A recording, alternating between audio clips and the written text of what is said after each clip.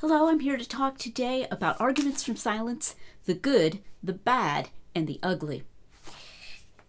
What makes an argument from silence better or worse? In the taxonomy I'm using today, I'm going to treat the ugly as even worse than bad, so they're the really bad, just so you understand. It may surprise you at the outset to know that I'm going to say there are some things that could be considered arguments from silence that are actually good. That is to say, they have significant force. Here's a way to see the difference. Suppose that I look around this small room that I'm in. I look behind the curtain background behind me, and after a brief look, I say, I do not see an elephant in this room. This is a strong argument that there is not an elephant in this room. That would be true, because even a baby elephant would be large in this room. There wouldn't be a place where an elephant could hide. But suppose I take a similar look around and I say, there isn't a spider in this room. And I base that on my not having seen a spider. When I look around, I don't see a spider in this room. This is a strong argument. Suppose I were to say that there isn't a spider in this room. That would be false, because there are plenty of places for a spider to hide, and there's kind of a dark colored carpet. The spider wouldn't show up.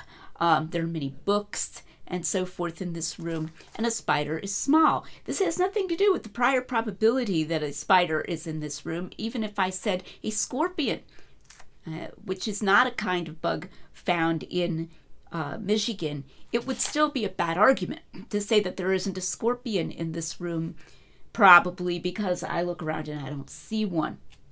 And it would be even worse if someone I knew said, I just saw a spider go into that room. And I said, oh, well, I don't see one, so probably you're wrong. There isn't a spider in this room.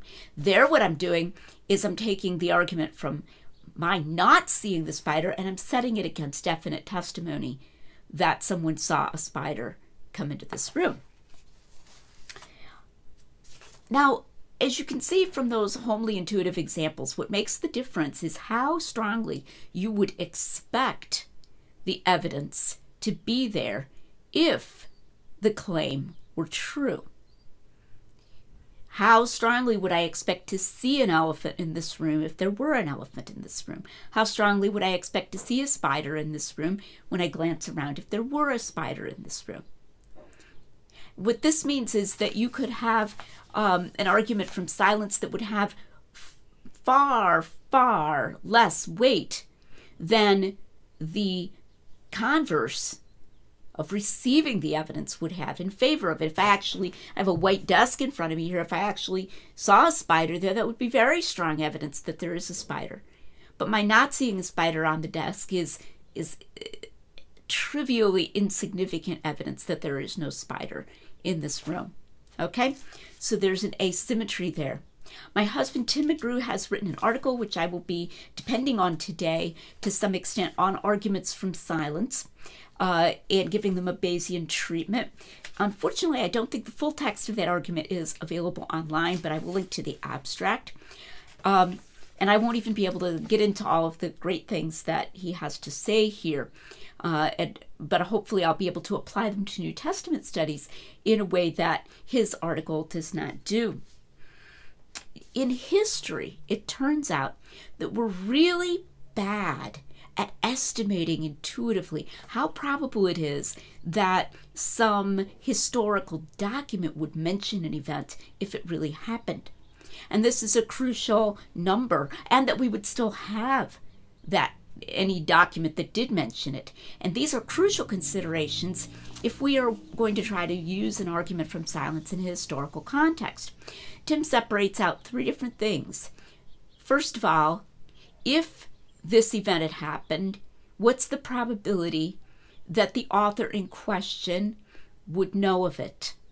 Second, if the event had happened and he did know of it, what's the probability that he would mention it in a document, that he would write it down? And third, if he did know of it and did write it down, if it were true and he did know of it and he did write it down, what's the probability that we would still have that document, that that document would have survived? And these are all separate questions. So the argument from silence, well, we don't have any document that mentions this, or this document doesn't mention it, could fail at multiple points. And that's got to be kept in view as we consider the argument from silence in history. What Tim also tries to do is to calibrate. That is to say, look at some actual events, look at some documents that we might think mention them, and find whether those documents do mention them, even though we have, say, other documents or other evidence that makes it clear that those events really happened. So let me give a couple of illustrations. This one's kind of cool. There's a town called Bergen, Norway, and archaeologists have dug up very strong evidence of a large fire, a huge fire in Bergen, Norway, sometime between 1225 and 1230 AD.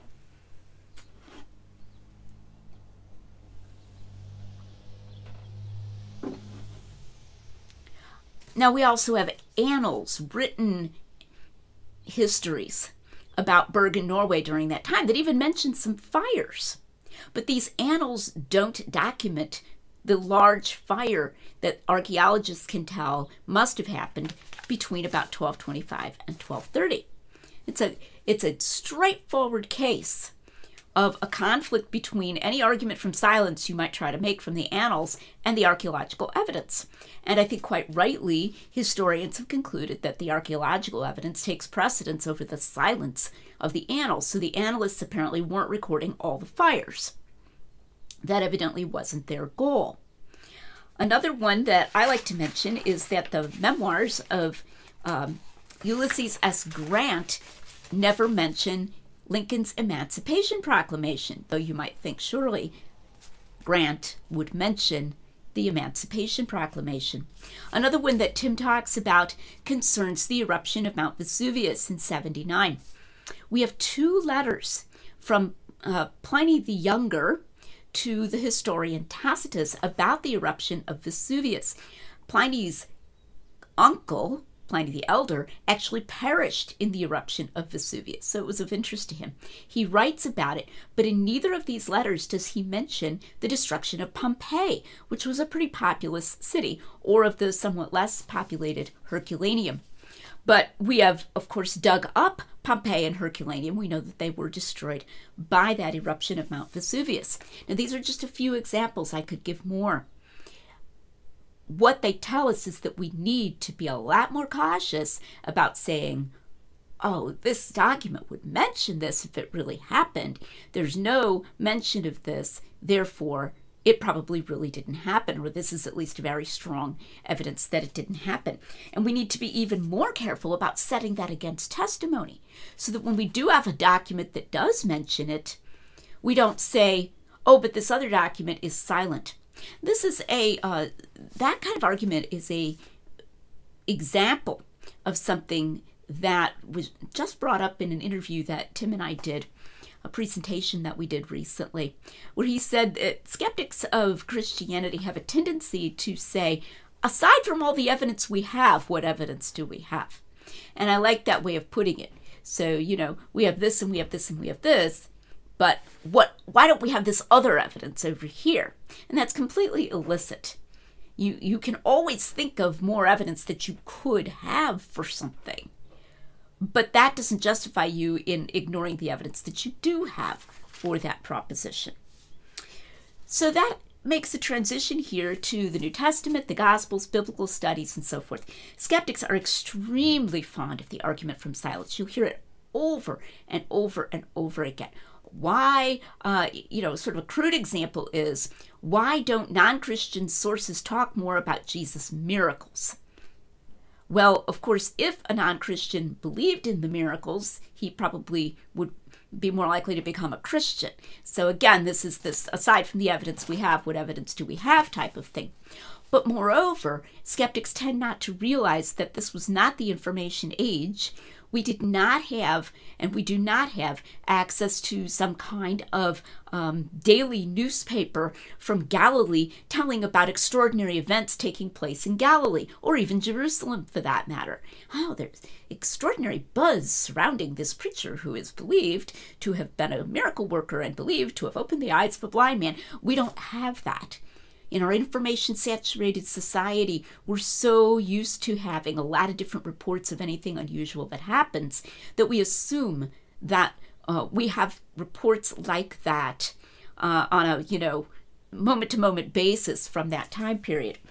You'll also get arguments from silence from skeptics about, say, the earthquake at the time of Jesus' death. Now, that was an unstable area. I mean, there could have been an earthquake just in natural terms, and there is evidence of instability around that time, but we can't pin down or have a, specific skeptical written source saying there was an earthquake upon the occasion of the death of Jesus. Again, very weak argument from silence against there being an earthquake. Bart Ehrman is quite strong on the argument from silence. He presses it against the deity claims in the Gospel of John. He insists that if Jesus had really said, before Abraham was, I am, the Synoptic Gospels would record it. So he tries to set the Gospels against one another.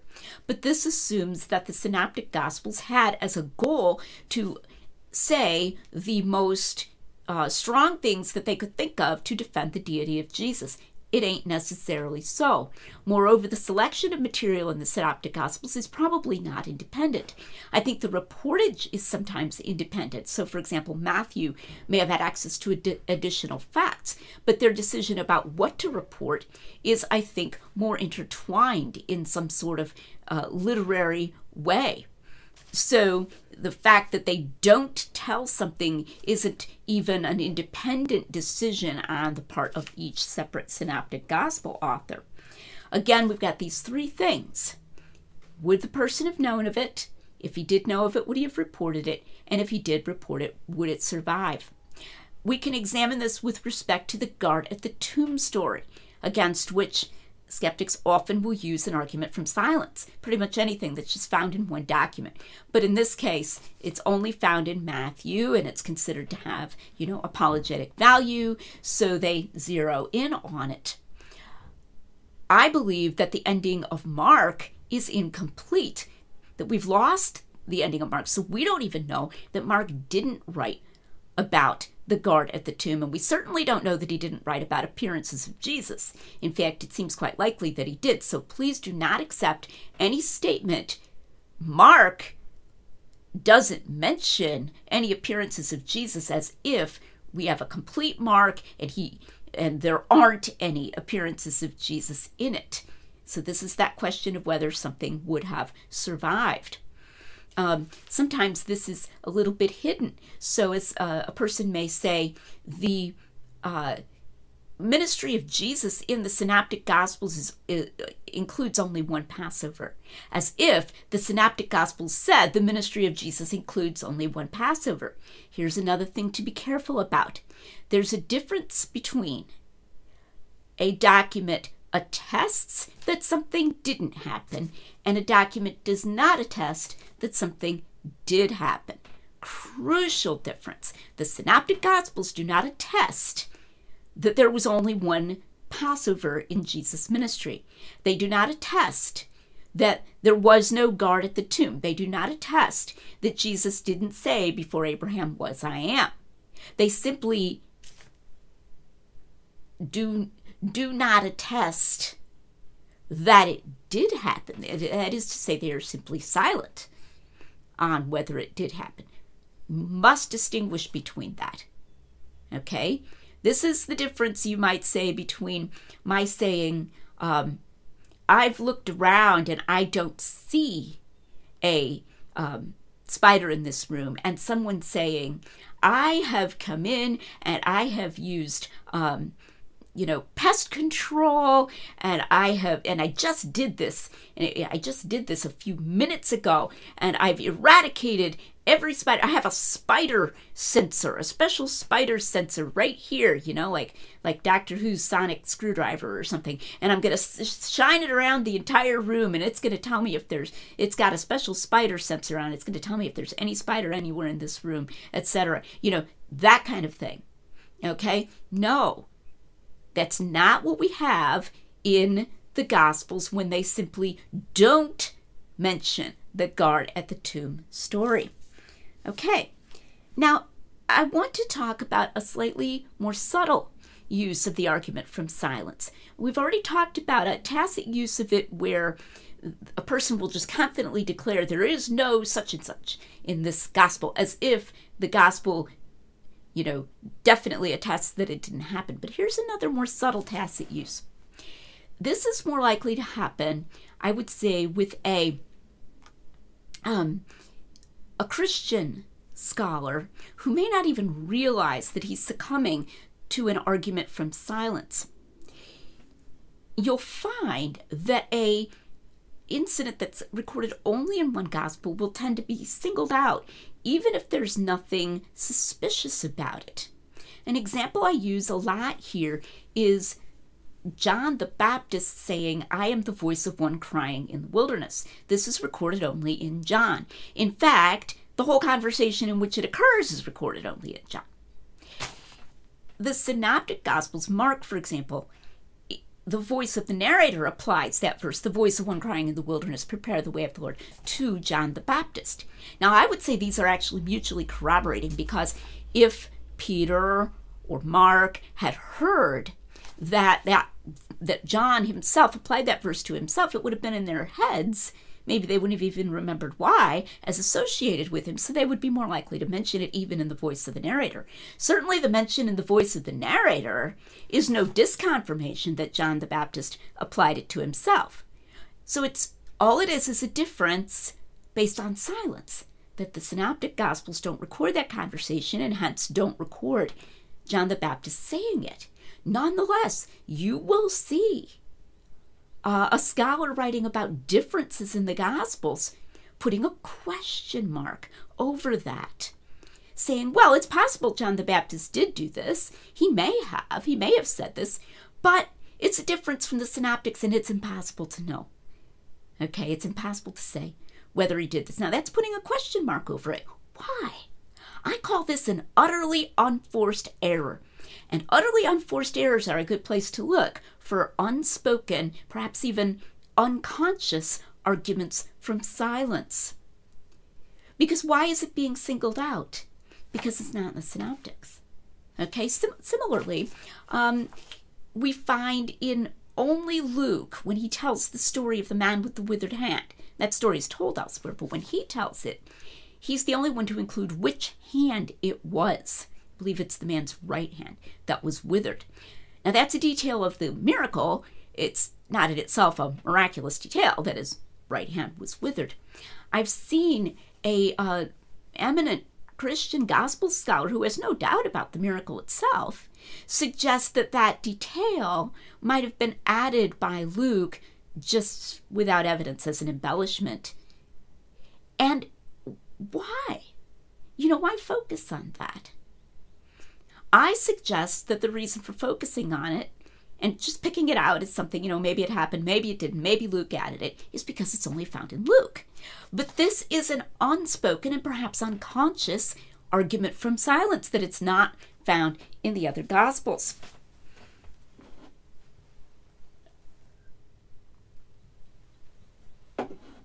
My previous video talked about a misuse of the argument from multiple attestation, where a scholar will give away the store, as it were, on the individual reliability of the Gospels, suggest quite a lot of dependence between them in various cases, but then try to salvage a given fact by saying that it's multiply attested.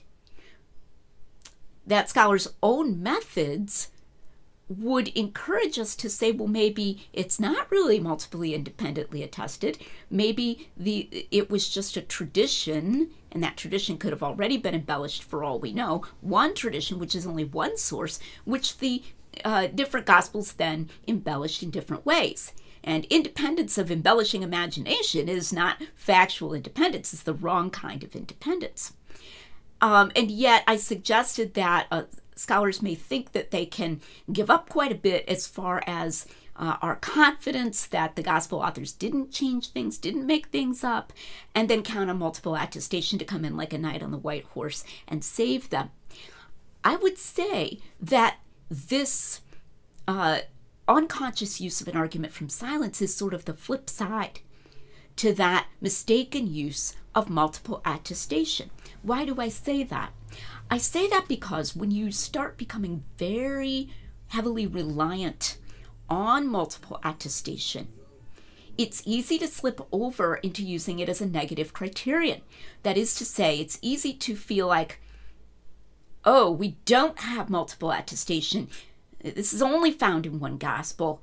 Therefore, it's insecure, or it's open to question, or it's something that historians cannot know. And that's what's known as a negative use of a criterion. It's maybe, if you don't say it absolutely didn't happen, it's a milder negative use, but it is still a kind of negative use. To say, well, this is only found in Matthew, or this is only found in John, so, maybe it was something that he invented, maybe it was an adaptation, or a transferal, or whatever, and it's impossible to know. Psychologically, if you have gotten used to giving stuff up, making concessions, even arguing for a certain view of the documents that they are changing things, then salvaging facts by the use of multiple attestation, you're more likely, when there isn't multiple attestation, to question something. That makes sense. It makes sense psychologically. For that matter, it makes sense probabilistically as well, because the individual reliability has been functionally undermined, even if the scholar says no, even if he protests, no, I'm not undermining individual reliability. When functionally you find him questioning something and you look around in the vicinity and you can't find any other reason for questioning that other than that it's found only in that one document, it's a sign that that one document is not being considered very reliable. I think you can see that in common sense terms. What I've tried to do here is to prepare you to think critically and rigorously about whether arguments from silence are good, bad, or ugly, whether they're used by skeptics who are very fond of them, or by liberal New Testament scholars, or by even more conservative New Testament scholars. Learn to ask questions. Would the person have known of this? If the person did know of this, am I sure that he would have mentioned that?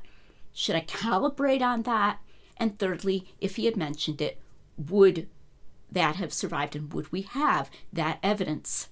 In that way, we can make common sense rigorous, which is what we're trying to do here at the Lydia McGrew YouTube channel. Thanks for watching. Please be sure to like and subscribe, hit that bell for notifications, and come back next time.